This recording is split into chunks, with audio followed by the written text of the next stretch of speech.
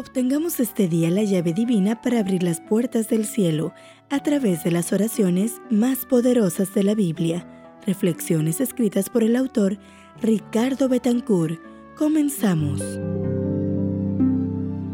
16 de noviembre, oración victoriosa. Consumado es. Juan 19:30. Luego de 6 horas de agonía en expresión de triunfo, el Cordero de Dios que quita el pecado del mundo expresó: consumado es. La última contribución de Juan a nuestro conocimiento de las palabras de nuestro Señor en la cruz fue esta declaración triunfante. Esta expresión no solo de la conciencia ante la cercanía de la muerte, sino la certeza de que Él, único entre los mortales, tenía el derecho de sentir y expresar que se había cumplido toda la tarea, toda la voluntad de Dios, toda la obra del Mesías, toda profecía, toda redención asegurada y toda reconciliación entre Dios y el hombre. Jesús miró hacia atrás y no vio ningún fracaso, ninguna caída por debajo de las exigencias de lo que el Padre esperaba de él, nada que se hubiera podido mejorar. Miró hacia arriba y reafirmó en ese momento lo que su Padre le había dicho en su bautismo: Este es mi Hijo amado, en quien tengo complacencia. En la cruz, la obra de Cristo había terminado, no necesitaba ningún suplemento.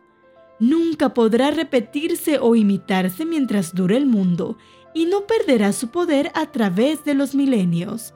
Confiemos en Él como satisfacción plena y completa para todas nuestras necesidades, y no busquemos cambiar el fundamento seguro, porque nadie puede poner otro fundamento que el que está puesto, el cual es Jesucristo. También es bueno recordar que el consumado es de la cruz fue el fin de una etapa de la obra salvífica de Cristo por la humanidad. Allí, Cristo venció el pecado y la muerte. Allí, consumó su obra. Pero las otras etapas del plan de salvación aún no se han cumplido, hasta que todos los beneficios de su encarnación, muerte y resurrección hayan alcanzado al último de los escogidos. No se escuchará la voz del Padre que diga: ahora sí se terminó.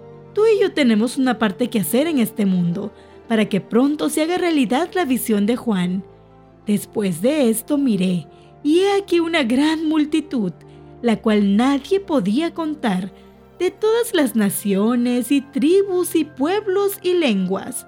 Clamaban a gran voz diciendo: la salvación pertenece a nuestro Dios, que está sentado en el trono, y al Cordero. Que tu oración hoy pueda ser: Señor, gracias por Cristo, nuestra victoria. Soy Keil Urbano y fue un gusto acompañarte en esta reflexión.